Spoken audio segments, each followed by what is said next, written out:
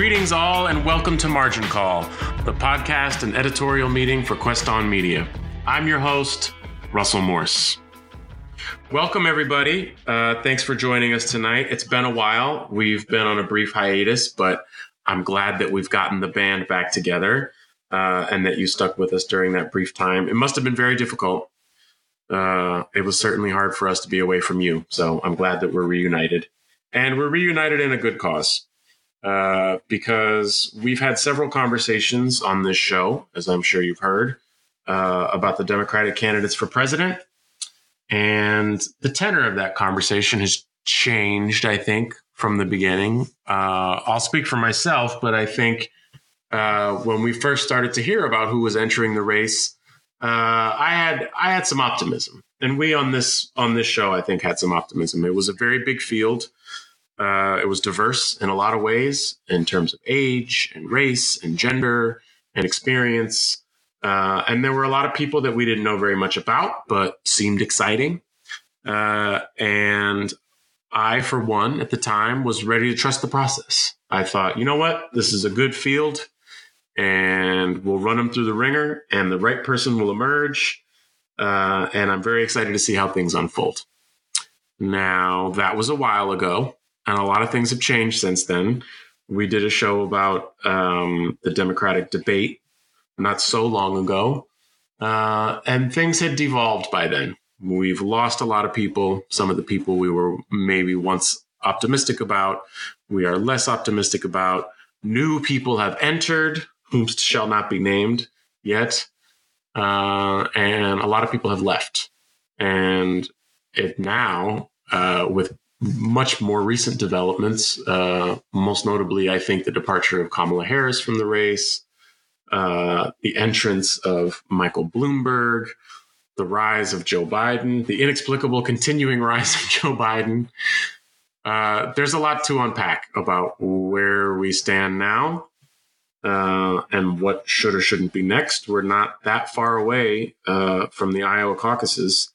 And I still have a lot of questions. But thankfully, I'm not alone because all of these questions bring Travis Johnson back to our show, who's one of my favorite people. I'm here. And definitely one of my favorite people to talk about this kind of stuff with because I get a lot of refreshing insights from you, Travis. So thanks for coming on. It's great to have you. I'm glad to be here, although I don't know how refreshing I am, but thanks. Take it from me. You're a breath of fresh air, Travis. I'll take it. Let me start where I want to start, even if this is not the most interesting development to you, with Kamala Harris, because, I was excited about her candidacy for a lot of different reasons, but mostly because I am from San Francisco. She was a district attorney in San Francisco. There's been a lot of overlap in her tenure there and a lot of personal overlap. So I've just followed her political career for a long time. I had a good opinion of her. And even after she announced her candidacy and got a lot of criticism because she was a district attorney and she locks people up. And even though a lot of the work that I do is trying to get people out of jail instead of putting them in jail, I still had a favorable opinion of her and was optimistic about her candidacy for a lot of reasons. Maybe I was delusional. You can say what you want about the shortcomings or disappointments of Kamala Harris, but she's gone. And it felt very sudden, and it felt like the result of a mismanaged campaign because she had so many other things going for her. I mean, part of it could be that she peaked very early. I know that her numbers were strong in the summer, but it just sounded like there were a lot of crossed wires and internal strife in the campaign, and they were out of money. They had no choice. But I thought she'd at least make it to Iowa. So I don't know if you share the same affinity for her, but I am interested to hear what your thoughts are. I'm super surprised that she is no longer in the race. I think she is someone that I had the similar reaction to. I liked her as a congressperson. I loved seeing her in hearings. So I was very excited about her being a part of the race. I don't know that she won me over as a candidate for some of the same reasons. My beginnings as a lawyer are as a defense attorney. So her tenure as a prosecutor was always sort of like a raised eyebrow for me. But I certainly expected her to, and I think that she, in the beginning of this, was running the smartest sort of campaign of all the potential Democratic nominees. So I'm really shocked, actually, to see her go before so many other people who I just, haven't emerged as bright as stars. Yeah, it was a pretty shocking development. I knew that things were not good in the Harris camp, but I definitely didn't expect her to go before then, before Iowa at least. There is another disappointing aspect to her pulling from the race, which is what I mentioned earlier. Some of the optimism early on as candidates were emerging was what a diverse field it was, right? And the fact that Kamala Harris, a Black woman, was one of the front runners was exciting. And now we're down to, if you look at the top three candidates in the race, yet again, old white people, there will be almost no diversity on the next debate stage. Yeah, which is pretty shocking for this party. And I think also for, I guess, for lack of a better phrase, our political climate, everything, so many other things seem to have changed in terms of inclusion. But the political machine, I guess, grinds on. And I don't know if that has to do with numbers. I don't know if that has to do, a lot of people have said it has to do with Biden's candidacy, just because he is polling so well among African-American voters. How is that happening? I do not understand. It is like, let me say this. I sort of think that this moment has to happen with the DNC, right? Like I feel like there's this battle about what this party means. Because it's been billed as the progressive party for as long as I've been alive, right? And I think right now it's like, how progressive are we? And that's the fight that I feel like is taking place in this cycle. And I think what's winning is like, we're not as progressive as we like. There's a level of oppression and conservatism that like mainstream DNC is like fighting tooth and nail for.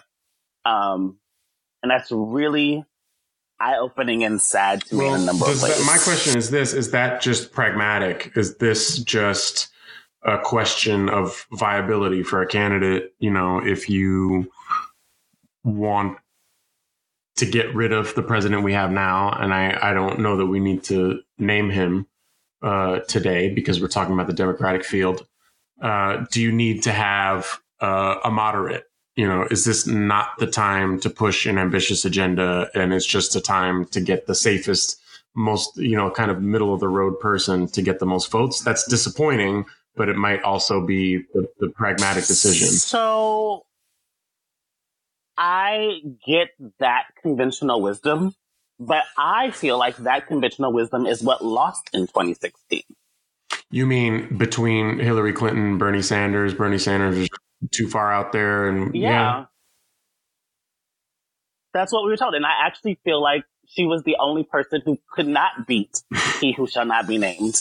And I feel like a lot of that is that, like, again, happening. I can't imagine a world where Biden, who right now looks like he's going to be our nominee, though we have many debates left. I can't imagine a world in which, like, he does win. And I feel like the DNC is telling us, or the conventional wisdom is telling us, he's the only one that could. And I don't believe that. I don't feel that. I don't believe that. I think he's a huge turnoff. And so I can't wrap my mind around it. I'm like, am I just in like the wrong bubble? I don't get it. I do not get his appeal. I don't get. Yeah, I think, what you're responding to with shock and dismay is his popularity among Black voters, which I think most people have attributed to the fact that he was Barack Obama's vice president. So it's just kind of like, just by association, he seems like a cool white guy. Right. After losing the nomination before. Like his claim to fame is like not having won a nomination.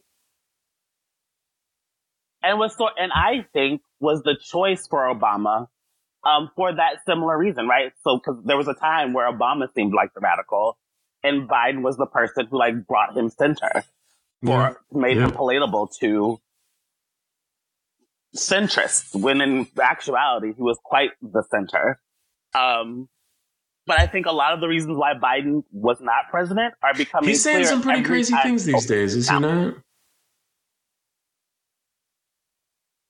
I mean, almost only. I thought it was a joke when I heard that he had challenged someone to a push-up contest. That really did happen. No, that happened. And that's the thing, like, you see these things on social media and you're like, is that satire? And it never is anymore. It's never satire anymore. It all actually happened. And I can't imagine. It's like,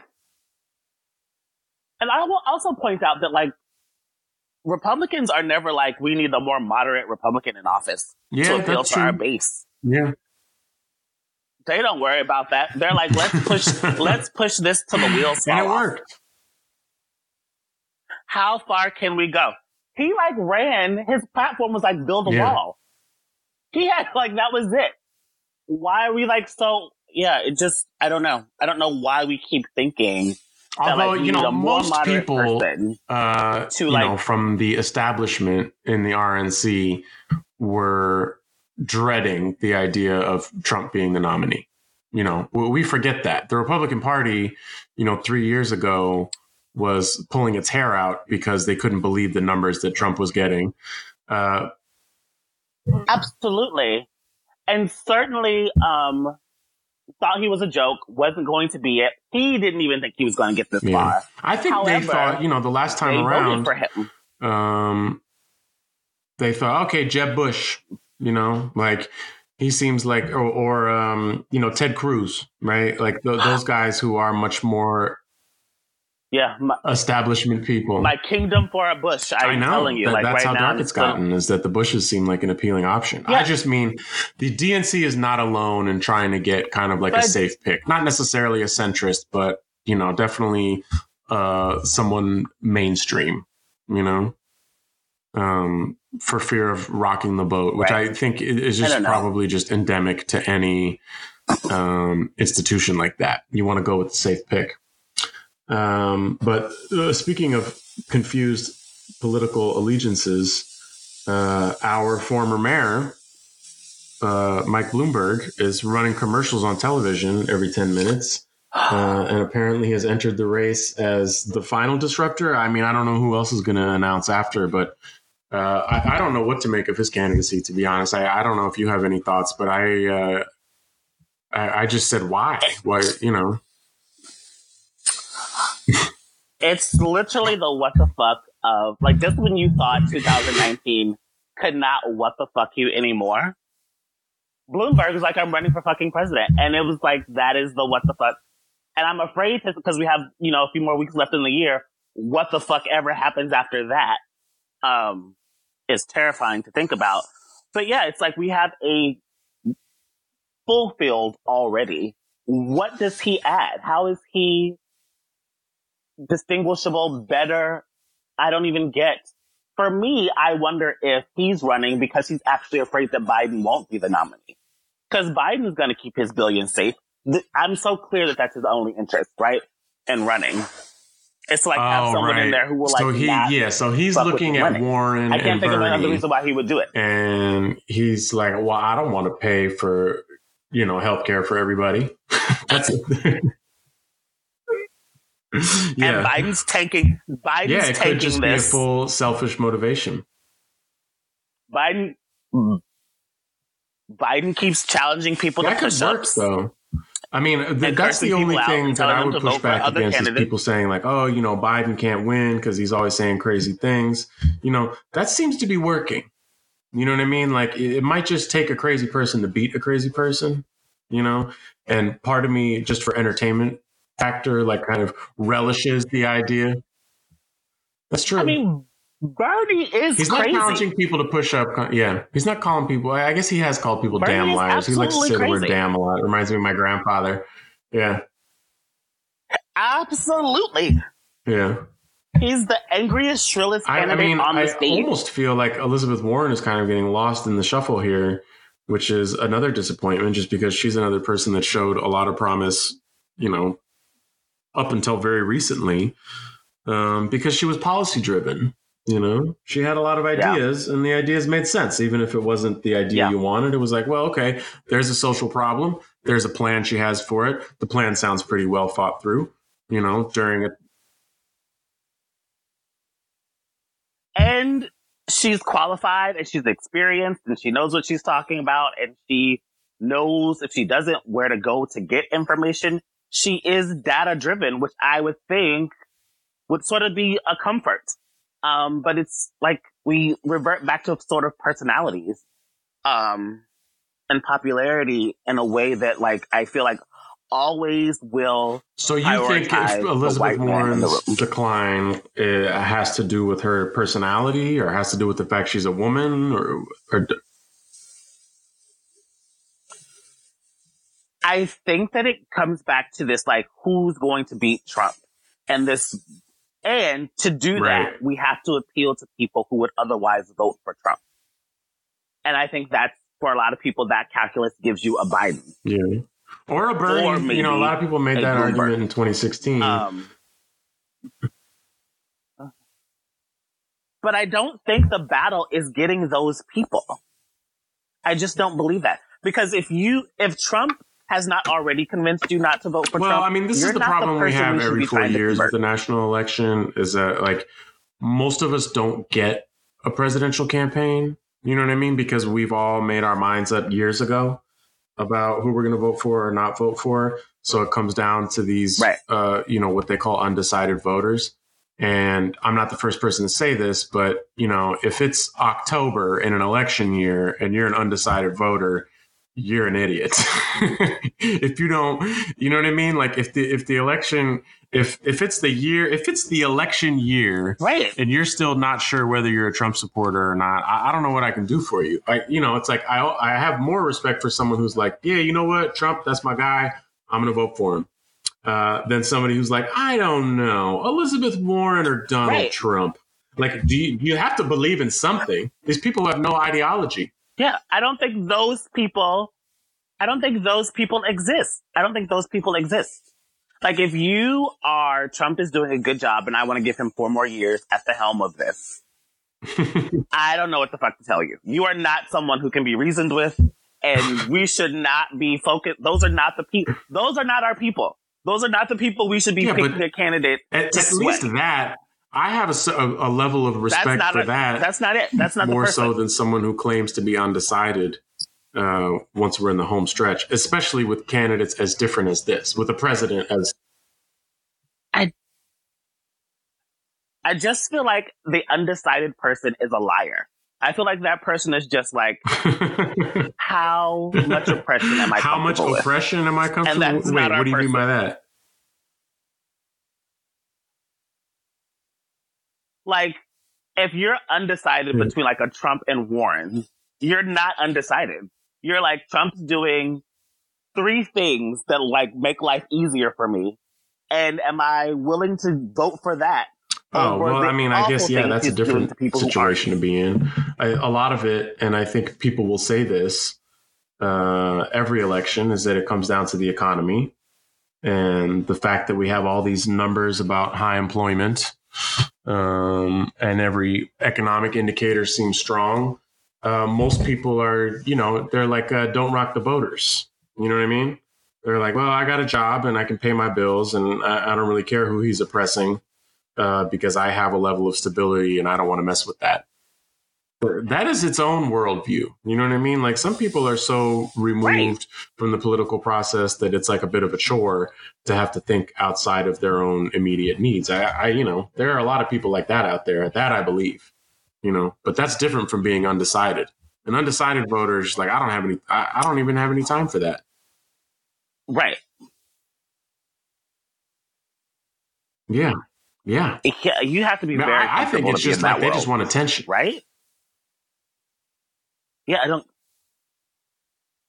And I really don't actually get who, other than billionaires and, like, real terms, I don't get the person for whom Donald Trump works.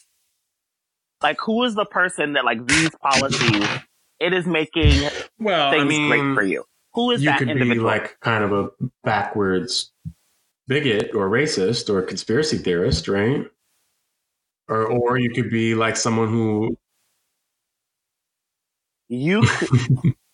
And that makes your emotional life greater. But in terms of actual policies, because I sort of feel like those people might not benefit so well. That's a classic problem, when your right? This has been the Republican model for a long time, because that in order to get billionaires what they need, they have to kind of convince a lot of like poor white people that voting against their own interests is in their best interests. You know, but they've been pulling off that scam for a long time.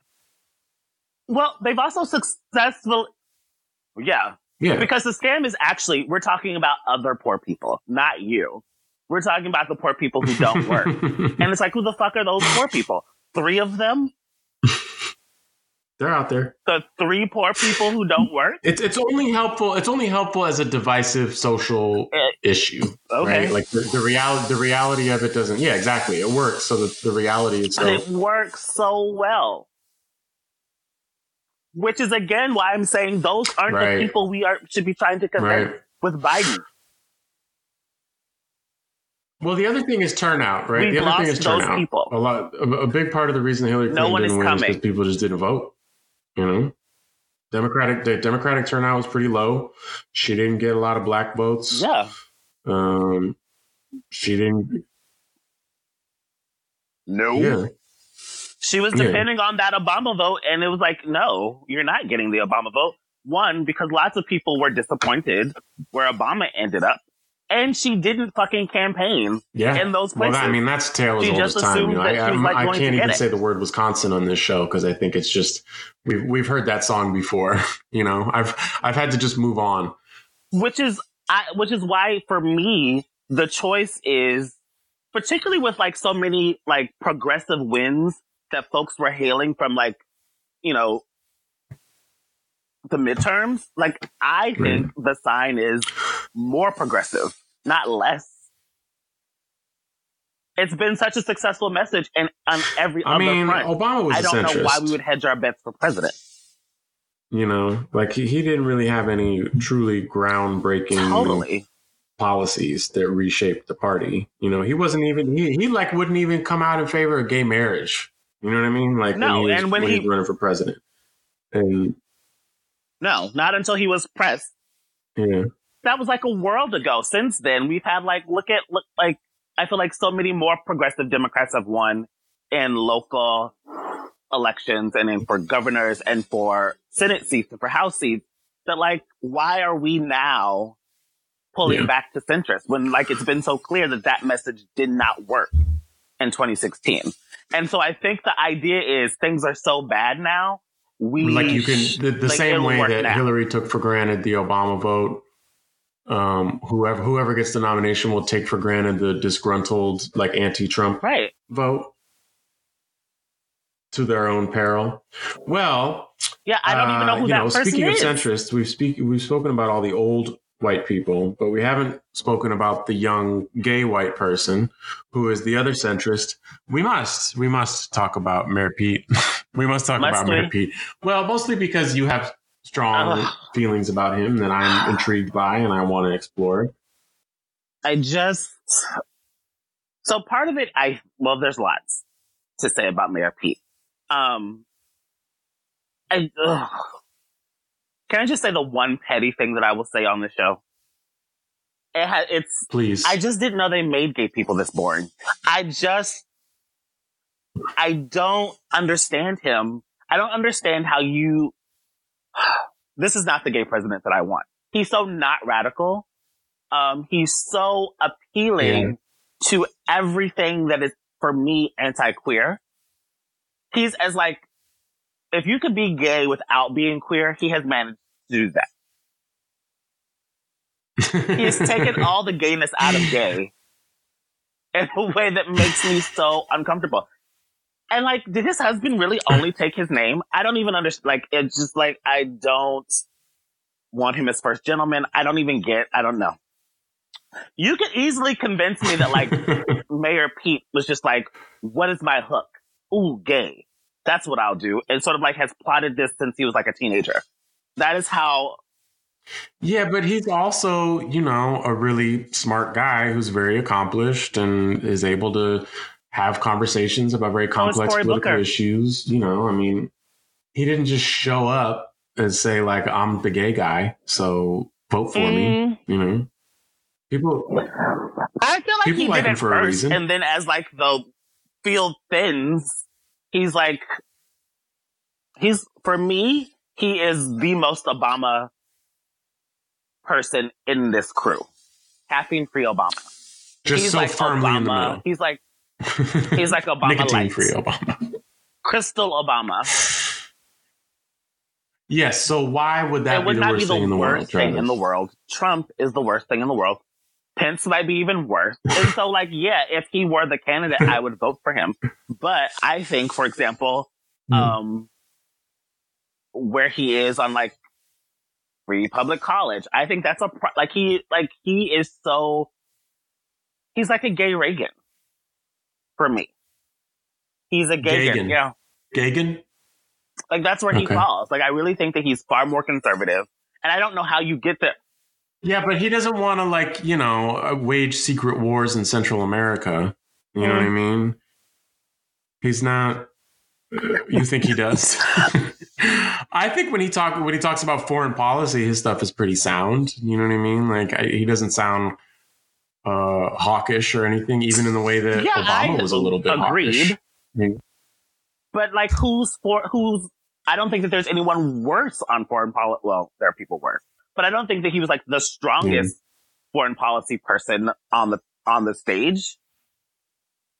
He was like, there's nothing about his foreign policy that's markedly different from anyone else's. His domestic policies, I think, are different. And for me, falls in the line of people who we need to be sensitive and cautious. And I think that doesn't work for a lot of people, who have been waiting for the Democratic Party to deliver on promises that it keeps making. So answer me this then. Why is he so popular among old white people? How can I put this? Well, I think he is the candidate that I think there is that appeal that says, if you don't say anything so radical, then you can beat Trump. And we are being told that that is the way to win. I don't know that I believe that that is true. And also, again, I think there's this piece about I feel like he's the kind of person that my less accepting family members would be like, he's the gay person that's not that doesn't rub it in your face. An acceptable amount of gay. He's like a gay Ken doll. You can sort of well, that's kind of redundant, isn't it? Fine. Fair point. But he's like a Ken doll. Right. You can if you just looked at him, you just see a person. He served his country, he whatever. And it's no, okay, fine. But that's for me one problematic. But also I would love there to be free college. I would love there to be healthcare for everyone. And I don't get the way that he scoffs at those things as impossible and not desirable. I mean, I don't know if this is his conviction or if he's saying things because he wants to inhabit a certain place in the race. But I believe that there are a lot of people who are freaked out by big new government programs debt forgiveness, loan forgiveness, Medicare for all those kind of big programs that Elizabeth Warren and Bernie Sanders are talking about. I think there are probably a lot of voters that might not want Trump, but also might not be ready for a huge governmental overhaul like that. And Buttigieg might just be smart or savvy enough to know that people might be looking for someone who is, steady. Just, keep the boat on course. We don't need any big overhaul. We don't need the Democratic Party to change drastically. We just need somebody who's sensible enough to go in and do the job. I think that gets us a lot of sameness. And I think there are a lot of people who are very much tired of the same. Perhaps not enough. I mean, I guess we'll find out.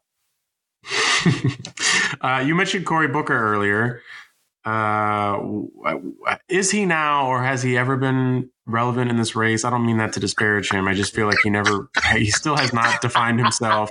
I have a lot of respect for him as a person. The fact that you didn't mean it to disparage him is actually what makes it worse. You're like, I'm just describing him as irrelevant to this race. I mean, it might be fair to say, right? You know, I don't have any personal objection to him. He's not making it to the debate, right? Yeah. But not quitting is the last thing that I heard. I don't even know what that means. But I don't know anyone who ever considered him a serious candidate. I did not. I thought it was way too early for him and his career to take this leap. And sort of wondered if he was not like... plenty of people who are inexperienced. You know, it's like Buttigieg, for instance. You know what I mean? Like, has not had a lengthy political career, and he's suddenly viable and a front runner.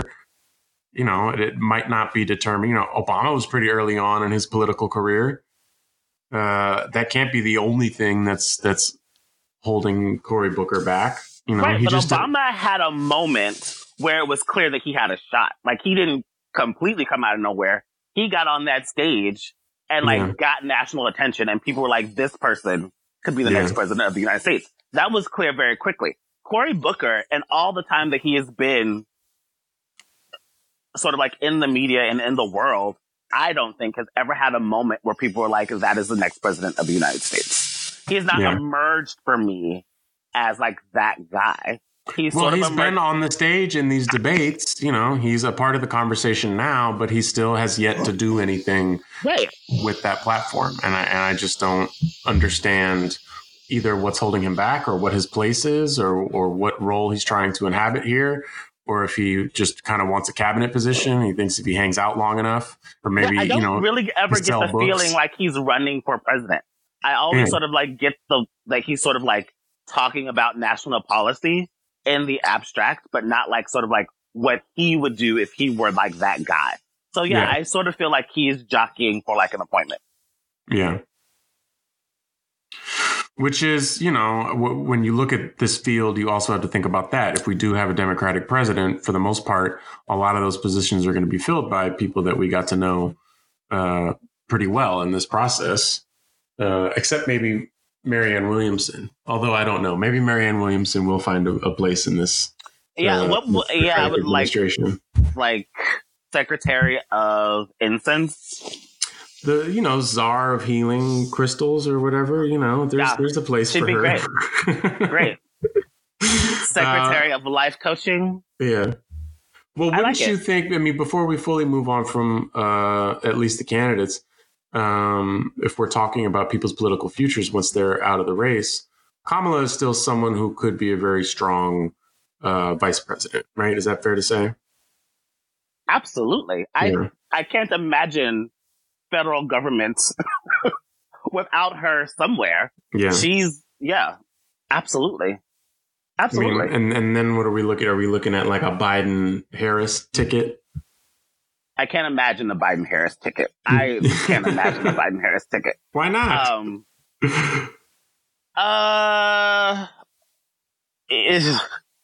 can't imagine the Biden-Harris ticket because I can't imagine her being like, I will be your VP, Biden. You think she'd pass? A hard pass from Kamala once she gets the invitation from Uncle Joe. Even before she has the opportunity, do you really turn down VP? She might.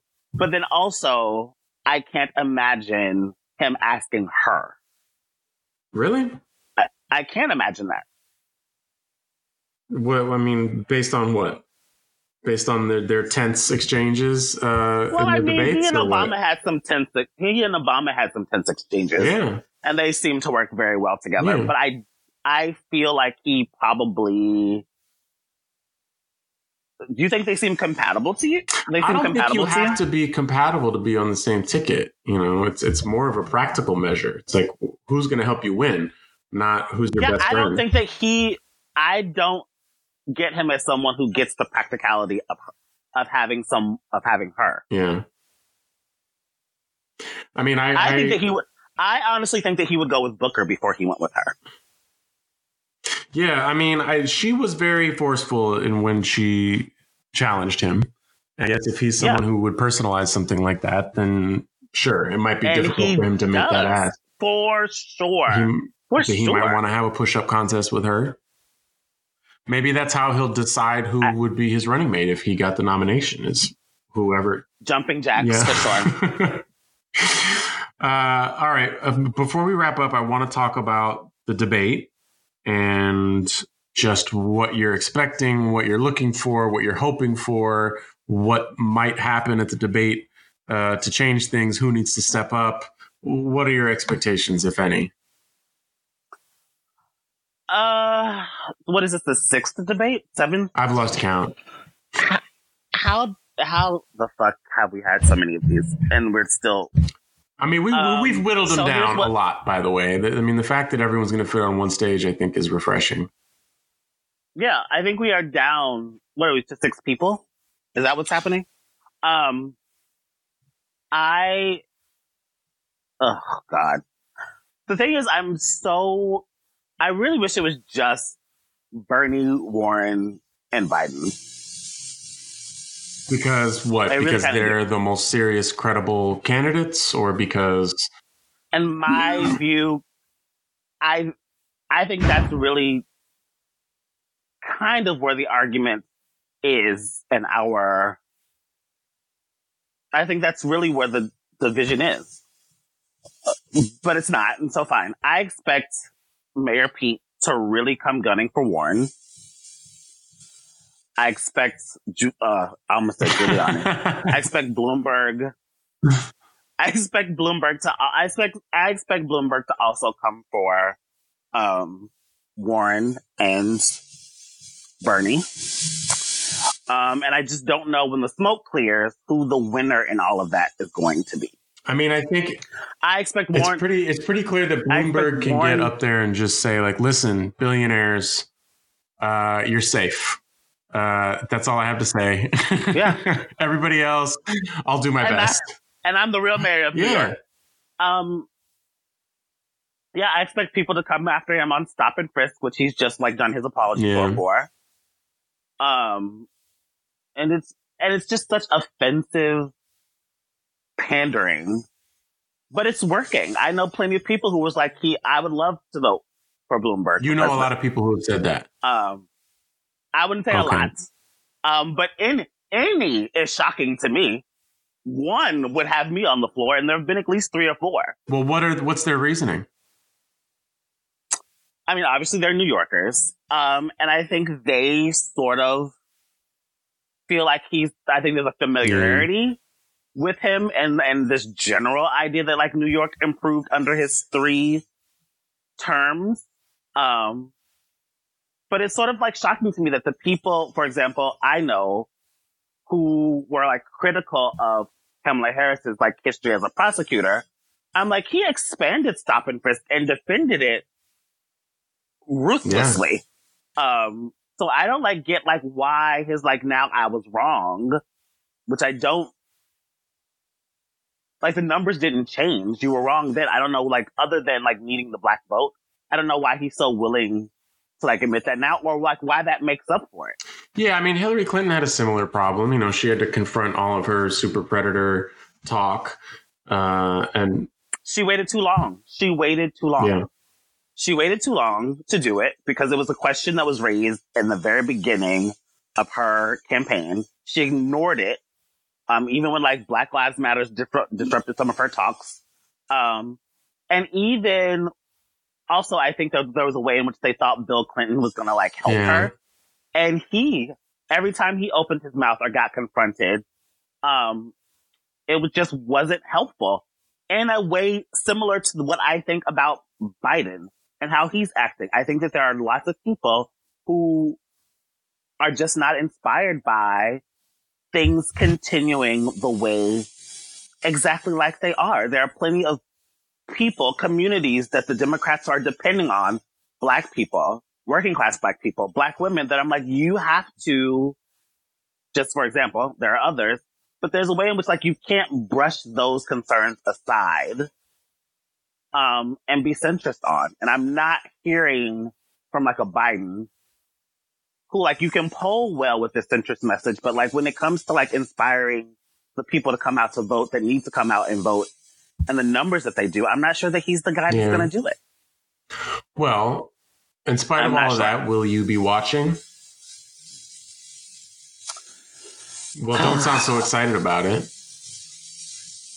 I have debate fatigue. I really, really do. And it honestly, it scares me that we still have so many people fighting for this nomination at this point. Because I just think there's a way in which all of this infighting just makes it less likely that there's going to be a Democratic win. But yeah, I'm going to watch. All right. Well, I'm glad you arrived at that conclusion. I feel the same way you do. It is a long, long process, and it hasn't been pleasant. Like I said, I had a lot of personal enthusiasm early on, just because I wanted to get to know these people, and I really thought the best person was going to emerge, or at least someone exciting. And the longer it goes on, the less optimistic I am. Is that fair to say? Is that the right way to say it? Yes. And the less enthusiastic also. I think people are going to want to fast forward. I think for me, all of that. And also I think that maybe there's a part of me that feels like I also had to grow up a little bit. Because I sort of got wrapped up in like who I liked. And I'm like, I'm not going to dinner or having a beer with like this person. I'm like picking someone who's going to like run the country. And I sort of like need like a better metric than like who I find appealing on some emotional level. And I think that's probably like a healthier place to be. I mean, I agree. I think that the mistake that we make a lot of times is that you just vote for the more likable person. I think that's what it came down to in 2000 with Bush and Gore. People were they had a very similar election fatigue. And it was like, people were disenchanted at the time. Like, they seem like the same kind of guy. Who cares? What's the difference? But, Gore, he seems kind of boring, I think what people said was they'd rather have a beer, a non-alcoholic beer with George Bush. And that was the deciding factor. Well, except for the fact that the election was stolen and the Supreme Court decided it. But, the reason Bush got so much support was because he was just like affable. And that Bush has no idea what a non-alcoholic beer is. No, he was a big non-alcoholic beer drinker. I don't know if he is anymore, but that was a big part of his personal story, that he got sober but continued to drink non-alcoholic beer. I know, isn't it sweet? He was like on the campaign bus drinking O'Doul's. I heard that observed many times. I know. But that's all we needed to know. We don't have to end on a Bush note, but I guess maybe maybe we do. I'm glad. Go. Except, wasn't Jeb Bush just out like tweeting some bullshit recently? Who the fuck asked Jeb Bush anything? Yeah, I mean, that's the problem, I think, with social media, is that people who are irrelevant, right? When we used to have a much more dominant media landscape, you could just get rid of somebody who was irrelevant. But it's like, if you have enough Twitter followers, you can always maintain your relevance. What's Hillary doing? She's still walking in the woods, man. No, she's like, isn't she like giving interviews like bashing Bernie? Or are they just sharing them now? I have not seen any Hillary Bernie bashing videos. I saw a clip and I didn't think to look at when the interview actually happened, but it was like Hillary Clinton and I want to say Howard Stern. Wow. Well, wait, I remember this might have been a different Howard Stern interview, but that was from years ago in my recollection. I don't know what you saw, but she's been scarce because I think people asked her to be scarce. I mean, the big question is going to be like, are they going to bring her out on stage at the DNC? Or do they want that to just be kind of a distant memory and we're all moving on together? I want it to be as distant as possible, quite frankly. I think you're not alone. 2016 was a rough year for everybody. All right. Well, I am pleased that you'll be watching the debates. I look forward to hearing I will. what you have to say. It's always a pleasure for me to watch your like live tweet of every debate. I get a lot of my own talking points from your zingers. And obviously we'll want to have you back because there is somehow still more to discuss because this thing isn't over yet. It's still happening. But I think that she was on Stern like December 6th. That may well be. I may have misspoken. I believe it. I'm just like not going to go look it up and listen to it right now. You know? Yeah. Don't do it to yourself. Because I had to use all of my like energy and engagement to like get excited to watch the debate. So I can't use it on anything else. No. All right, Travis, it's always a pleasure to have you on. Thank you for your illuminating insight. We'll have you on again very soon to continue this conversation if we still have the. Yes, I would be happy. And thank you, as always, to our producer, Yiming Piansai, who I did not introduce at the top of the show because I had other business to address, which was our brief hiatus. But thank you, Yiming, for always being there to keep us on task. You're a joy. And you know what? You have a good laugh line, too. Whenever Travis comes through with a good one, I feel like you give up a good laugh for him. Hopefully that makes it into the recording. I'm definitely your studio audience in that respect. Yes, our studio audience / producer / taskmaster. So thanks to you, Yiming. And thanks to you, Travis. And thanks, everybody, for listening. Until next time, Quest on, everybody. This episode of Quest on Media's Margin Call was produced in Richmond, California.